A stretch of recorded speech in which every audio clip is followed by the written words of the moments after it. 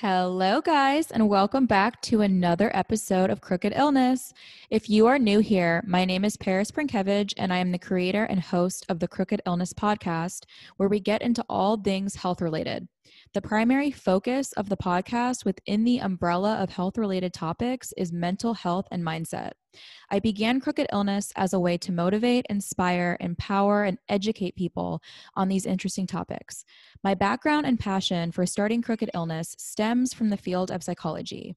After completing both my BA in psychology and MBA in healthcare administration, my passion for mental health only continued to grow. As a result of this, I decided to start Crooked Illness to bring more awareness, tips, and conversations to the table about these topics. I offer my perspective on the work I've done and how it inspired me to begin this podcast. Along with this perspective, I also speak about my personal experience with mental health and how I use those experiences to help educate, inspire, and motivate others. I really enjoy doing interviews and connecting with people who also love to discuss and learn more about mental health. If you would like to learn more, become a guest, or connect, feel free to reach out to me by shooting me a message on Instagram, LinkedIn, Facebook, or to my email of crookedillness@gmail.com. Hey guys, and welcome back to a brand new episode of Crooked Illness. Today's episode, we will be talking all about addiction intervention, what it entails, and the importance behind it. Joining me today to share his story related to this is my guest, Scott Jones.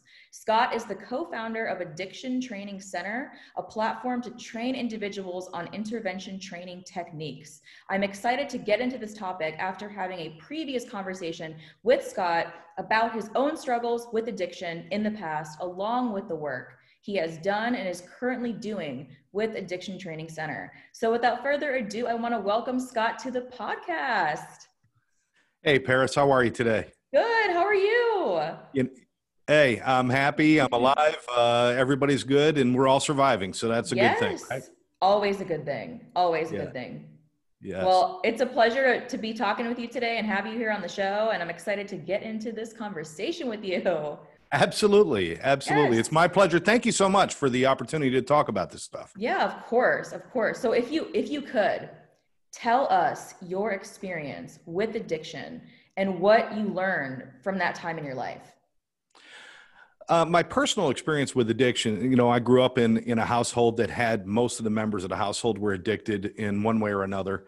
And I actually, swearing off, I'll never be like that was actually ended up being worse than any of them. Wow. My primary issue was alcohol and started at a very young age. And by the time I was a teenager, I was in a lot of trouble. I started at like 10 years old. So by the time I was a teenager, I was in a lot of trouble. And I actually found recovery at that point. But it didn't last. I stuck around. I stayed in recovery for a while, but I made some mistakes. And because of those mistakes, I relapsed and I went back out for another 10 years and did everything from going to jail, having a heart attack, losing everything I had, all those things, to basically the doorstep of recovery one more time. But what I learned from all of that was that I had to look at it a little bit differently. I always looked at it like drugs and alcohol were the problem. And that wasn't the case. The problem was they were always my answer. No matter what was going on in my life, drugs and alcohol were the answer to all of my problems. They were the answer to my stress. They were the answer to my anger. They were the answer to my fears, everything. And I was one of those people who believed that I gained courage or I gained happiness from using. And for me to actually achieve sobriety this time, I had to stop the lie. I had to stop the lie. I'll give you an example of a lie. We call it getting high. Well, if my intelligence is lowered, my ability to think is lowered, my ability to love or to react emotionally is lower, my inhibitions are lower, I'll even say my ability to control my bladder was lower, everything was lower. What makes that high? We use that word to tell ourselves the lie, that it's a good thing. But if you look at all of its pieces, there's not one good thing in it. So that's what I've learned from my time of using, getting into recovery, relapsing and going back out, and then coming in again and saying, I've got to look at this differently. Mm. And I like how you bring up that point of saying that alcohol was the answer for you at the time. yes. That was the answer to all your problems at the time. So how did you make that shift? Was it in like a mindset shift, or how did you shift that thinking from thinking that this is the answer to all my problems to where you are now? How did you make that? Okay. Well, the first thing is, as I was saying, is stop believing the lie. Mm-hmm. Look at the truth. And that's the first thing. I'll tell you what, if there's one key to anybody in recovery, it's, some people say it's praying or God or this or whatever it might be. The big key is the truth. If I know the truth about what I looked like, what I did, and how I was acting, I don't want to go back to that. And if I know the truth that although I thought it was my answer, it never answered one question for me. It only made more questions. It only caused more problems. Once I understood that reality and took that for the truth, then I was able to change. When I stopped looking at myself as, I'm a really good person, I just drink too much. Well, the truth is, because I drank too much, I was no longer a good person. I was a bad person. I was evil. I did bad things. But if I understand that truth, then I can also change that and make it different. So it was a mindset shift, but it was taking the blinders off, taking the rose-colored glasses off, and seeing things for as they really were. The most painful thing I ever had to do, the most painful thing somebody can do is look in the mirror and say, you are a bad husband, you are a bad father, you are a bad son, a bad brother, and a bad friend. But once I could say those things, then I could change them. Until I was able to say it, it was never going to change. Yeah. So it was mainly having an awareness of that, an awareness of the reality of what was going on. Because like you mentioned, you had those rose-colored glasses on. You didn't really see the reality of what was happening. And the fact that you saw that, you became aware of it. Then once you had that piece, then you could work on fixing it, because that's really the first, you would agree, right? That's the first thing you need to do in order to. First thing. Yeah. Is you have to know something's wrong, and you have to see what really is wrong. If your car's broken and if it's making noise, if you don't lift up the hood and look at the reality of how it's broken, sitting there and saying all day, well, it's broken, it'll just fix itself, it's not going to work.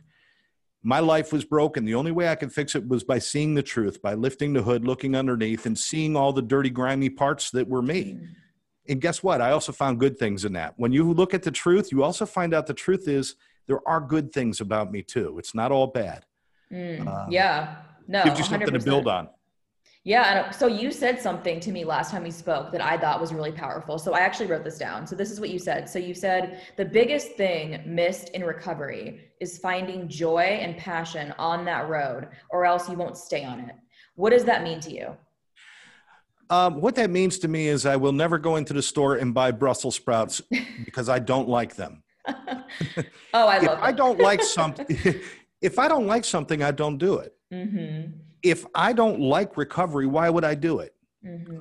Because it's the right thing to do? No, nobody's going to do it, because we have to do it because there's a benefit. And the only way we find benefit in our lives is by finding a connection and joy in what we do. There's certain music I listen to because I like it. There's foods I eat because I like them. There's people that I hang out with because I like them. I have to have a life that I like or that I find joy in for me to be dedicated to it.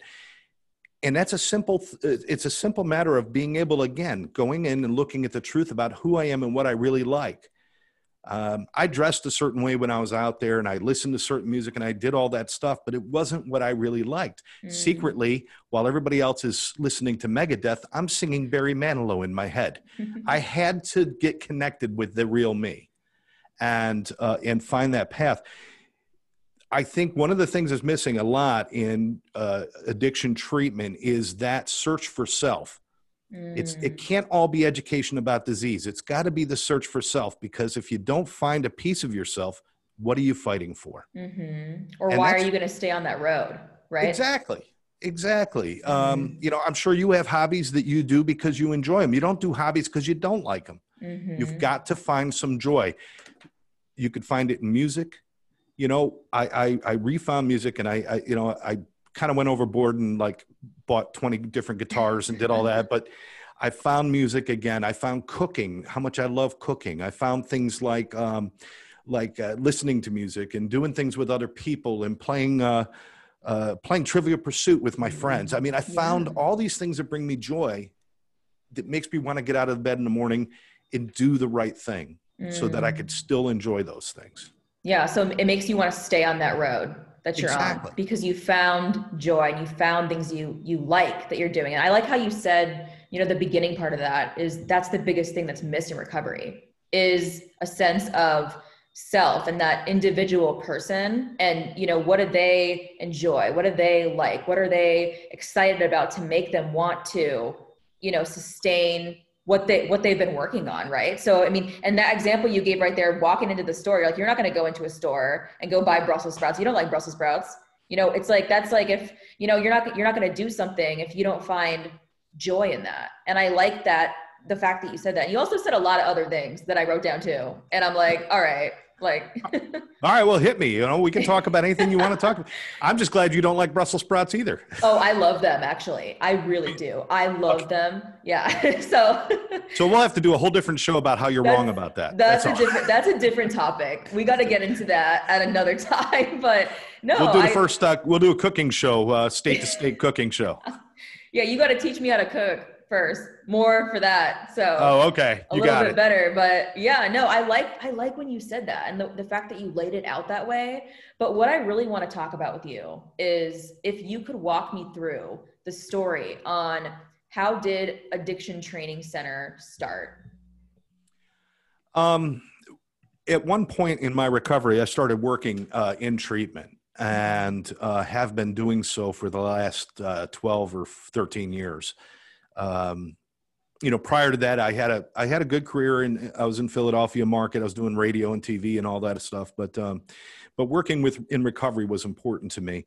And as I spent more time working there, I started seeing holes in how people communicated with people with addiction problems.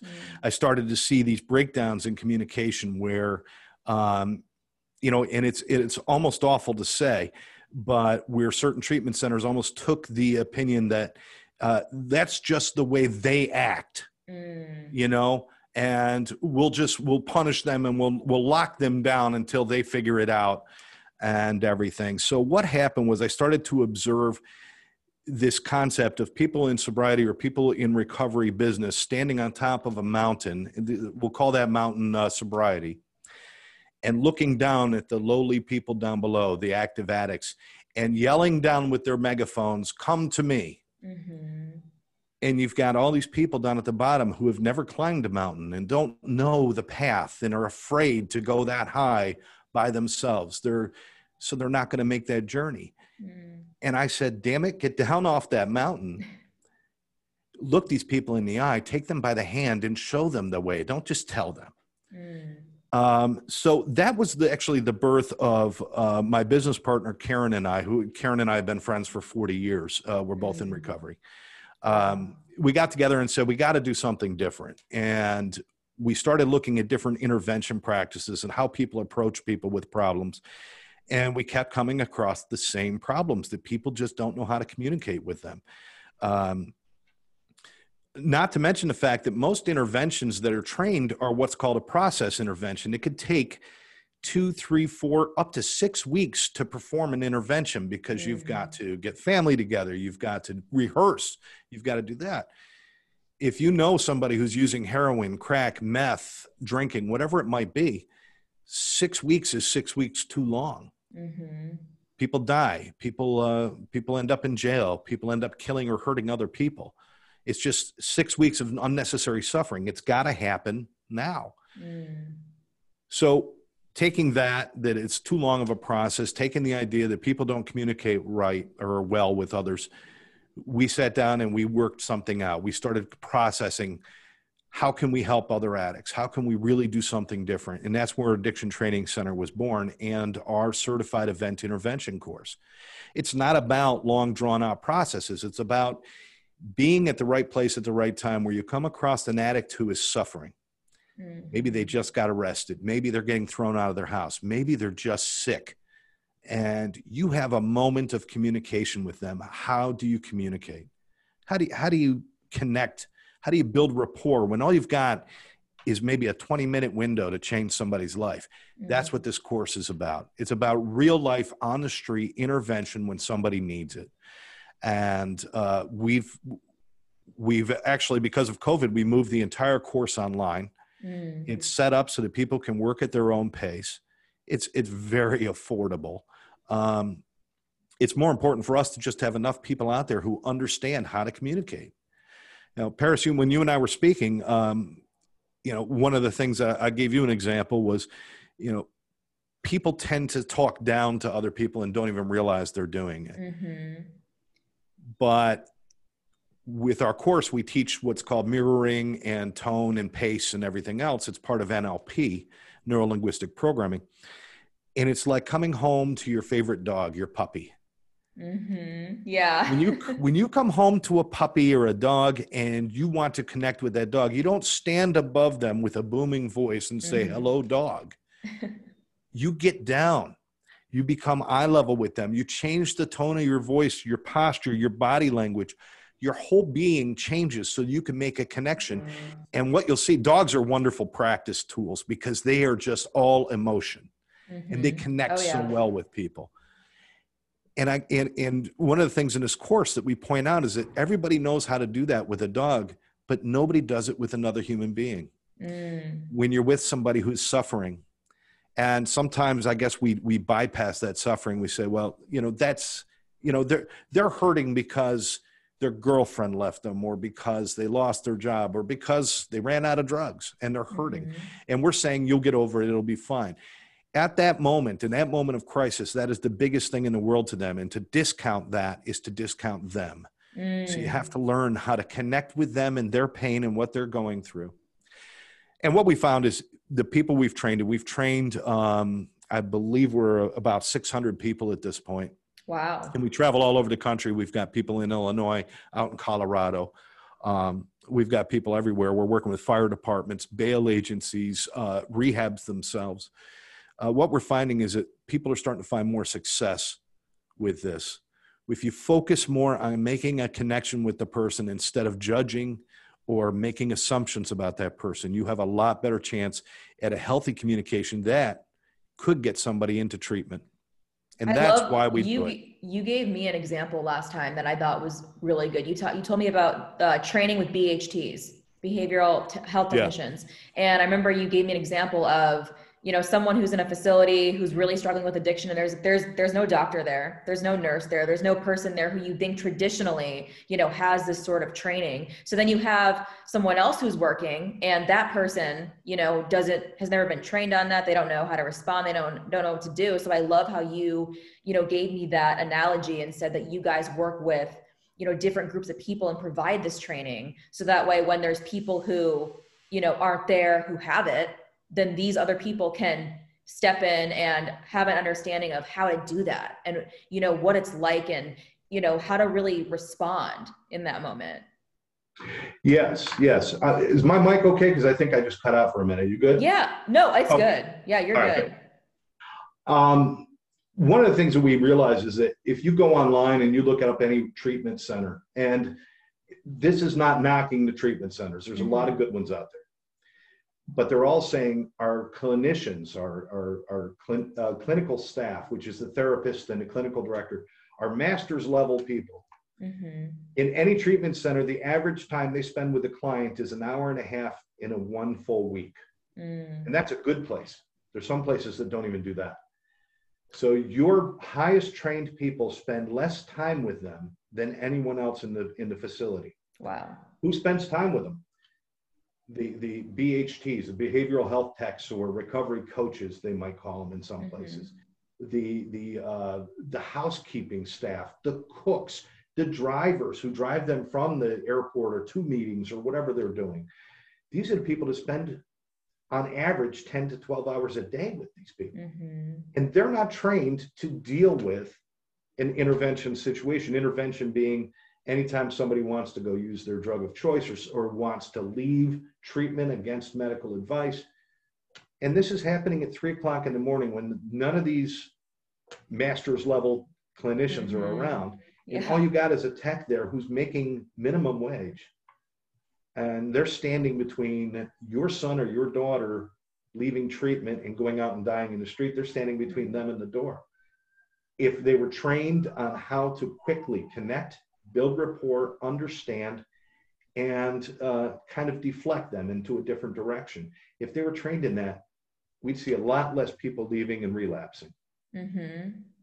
Yeah, no, 100%. And I love how, you mentioned that you said 600 people you guys have trained so far in the program. Correct. Around. Yeah. And you said you're all over the place, right? You go different places and. Yeah, we're different places. Before COVID hit, we were traveling out. We were doing things in Las Vegas. We were up in Illinois. We were in New York. We were going to different places and doing live seminars. But actually, COVID gave us an opportunity to expand beyond the live, which was really nice. So we got the course online, so anybody could take it anytime. We're just now starting to, I do a lot of podcasting and different things in our studio here. Yeah. We're just now starting to get the word out to other areas that anybody, anytime can take this course. There's not a prerequisite. It was suggested by some people that we have, they have to be trained or this or have a degree. And I don't see where you can put a degree on saving another person's life. Anybody who's willing to do it should be able to do it. Mm-hmm. We have a NADAC approval, and NADAC is the National Association of Drug and Alcohol Counselors. And through their approval, we're offering 6 CEUs for the course as well. So if you need continuing education credits, that all comes with the cost of admission. So. Oh, wow. Yeah. So if I want to ask you something. So so if you could say right now, one goal that you are the proudest that you've reached so far since you have started Addiction Training Center, what would that be? Well, there's been moments where I've been very happy with the results that we've had or different things, but every time there's a successful intervention, I'm happy. Mm-hmm. And you know what? The truth is, if I spent my whole life doing this and only one person was saved because of what I'm doing, it's worth it. Because that one person is somebody's mother, father, brother, sister, husband, wife, son, or daughter. It's somebody important. And we as part of the course, we teach them, you could do 100 of these interventions. And let's say you only have 2 successes, because it does happen sometimes. You only have 2 successes. It was still worth the other 98 that you did to get to those 2 so that you could save somebody.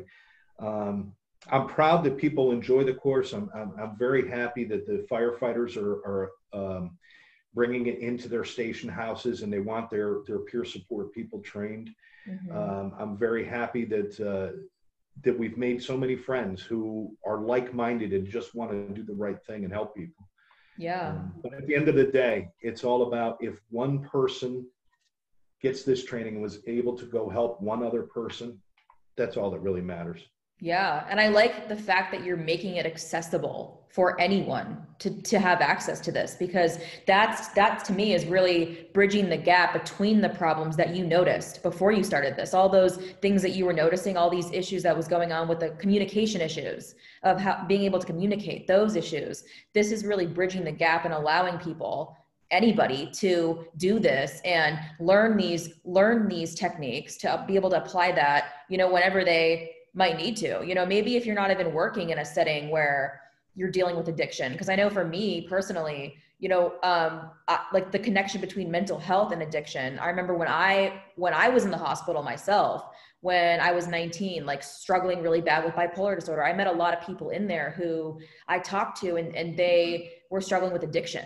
It was addiction related. And I remember sitting there thinking, I was sitting there thinking, I'm like, how is this treatment that you're, giving to somebody who is dealing with a mental illness, you're giving it to someone struggling with an addiction? I'm like, how is that going to work for this person? I saw like a gap there, and I didn't really understand, why that was, it just seems so common to me, and sometimes it is very common that, when you are struggling with an addiction and they are comorbid and can be related, but I just felt like it had to be approached differently, because I almost felt like kind of all of the issues were being, here's everything and here's what we'll do to fix it. And it's being applied to everything. So I like the fact that, you're making Addiction Training Center is giving people that ability to learn these things and learn how to do that. Because, you know, that example you gave with the dog is so true. You know, people know how to respond, you know, with an animal and get down on your knees and pet the dog and all that stuff. But then when it's, you know, you have someone in front of you who's, you know, an alcoholic or, you know, on cocaine or meth or whatever's going on, you don't have that same connection that you do with an animal. Right. So yeah, I mean, I think. And it works, you know, the cool thing is because it's so communication based and it's focused on communication, the idea that it's an addict or an alcoholic is secondary to that communication, which means if you have somebody who has a mental health issue or has any other kind of addiction or compulsive disorder, and some mental health is compulsive disorder, if you could communicate at this level, if you could learn how to do this, you could help a lot of people in a lot of other areas. I'll even tell you, if you can learn some of these skills, you'll never fail at a job interview. You know how to communicate with people. You know how to do things. Communication has been lost, you know. Everything is cell phones and texting and haves and have-nots. And, you know, we're going through election time now, and, you know, the big argument about, you know, whose lives matter and this. And I mean, we just forgot how to talk to each other and how to communicate. And we're trying to bring that back to a very core level of someone is struggling. They just need one person to talk to them. I'll challenge anybody who's listening to think back. And there's always been maybe one point in your life where somebody said something that made a difference in your life that you carry with you today. That's how change actually happens. Change doesn't happen in long processes, and change doesn't happen with somebody spending hour after hour. It's usually one sentence or one moment where somebody looks at you, talks to you, or says something to you that impacts you. We're looking for that moment with these people who are struggling, and just looking for that one breath of hope that there's something for me. And if we can give them that hope through simple, basic kindness and communication, we could change lives. Yeah. And I know another thing you brought up related to that, you know, we talked last time about this. You said, you know, it can sometimes be seen as a weakness to talk about struggles with addiction. So if you had somebody, I want to see, like, what advice do you have for someone afraid to talk about struggles they may be facing with addiction? Yeah, I think times are different now. You know, back when I first started my recovery journey, which was like 38, 39 years ago, when I first came in the first time, it was different. You didn't talk about being an addict or being an alcoholic out in public. You didn't do that. Times are different now. I mean, go to Hollywood, you can't get a starring role unless you've been to at least 3 rehabs. We look at things differently now. The truth is if we're afraid to talk about that, it's our own view. I'm not concerned about other people seeing me as weak, because other people saw me throwing up in the streets and walking around with piss stains in my pants. And I wasn't concerned about what they thought about me. I was concerned about what I thought about me. And I saw admitting I had a problem as a weakness in myself. And I know a lot of other people do. And what I want to tell them and what I want them to know is standing up to any fear that you have is the greatest show of strength you can ever have. Even if that fear is a fear of appearing weak, if you could stand up to that, you are strong. Strength is in looking inward. Strength isn't at looking other people. Strength is looking inward. Courage is looking inward. Do it. That's all I could say. If you were drowning and you could yell for help, we would scream to beat the band. But you're sitting with a pill bottle in one hand and a bottle of beer in the other, and you can't even murmur one word, help. I mean, you're drowning. Yell, scream from the rooftops. Yeah. From the rooftops. Because if it was somebody you cared about, you would beg them, just accept help, just ask for help. When it's us, we look at it differently. Have the courage to look inside, have the courage to scream out loud. I promise anybody who screams loud enough, you will get help. Yeah, no, and I just want to say thank you to you, for doing this and coming on and sharing all this information and sharing your advice and your tips, because you lived through this. You lived through this addiction, and then you turned around and you and Karen created Addiction Training Center to be able to provide people with this information, techniques, and skills on how to help people in these situations. So, I mean, I really want to thank you for coming on and, having this conversation with me. And it's always a pleasure. I mean, even though I've spoken to you twice, it's always a pleasure, getting to connect with you and talk with you and hear your stories. So Scott, you know what? Just thank you. Paris, keep doing what you're doing too. I love the fact that you kind of like erase that gap between mental health and addiction, because at the end of the day, it's all connected. It really, really is. And all we need is enough people like you out there who are willing to speak up about their own experiences, so that the person who is afraid to say something might hear you, gain the courage so that they can speak up. So again, my heart's with you. I think you're doing a great job. Thank you. Yeah, that's why I'm here doing this, and love doing these interviews, love having these conversations, because, I always take something away from each and every one. And, just being able to have this little platform and do this for people and hear your story and put my story out there. And, maybe someone's listening and they connect, they make a connection to that, and they feel like, what, if she can talk about it, he can talk about it, then I can too. So yeah. There we go. Yeah. There we go. Well, and I hope you'll join me on one of my shows sometime. Of course. Excellent. Yes, Excellent. I'm very excited to put this one out there. And I want to say to everyone listening, I hope that you guys have a good day, a good night, whatever time it is when you're listening to this. And all right, everybody. All right, Scott. Bye. All right, guys, that is the end of this episode. I hope you enjoyed this one as much as I enjoyed creating it. As always, if you guys would like to get in touch with me to talk about becoming a guest or to share your thoughts on this episode with me, you can do that in a number of ways. You can shoot me an email to crookedillness@gmail.com. You can send me a DM on Instagram @crookedillness, or you can message me on my Facebook page @crookedillness as well. I hope you guys have a beautiful rest of your day, and thank you so much for listening to Crooked Illness.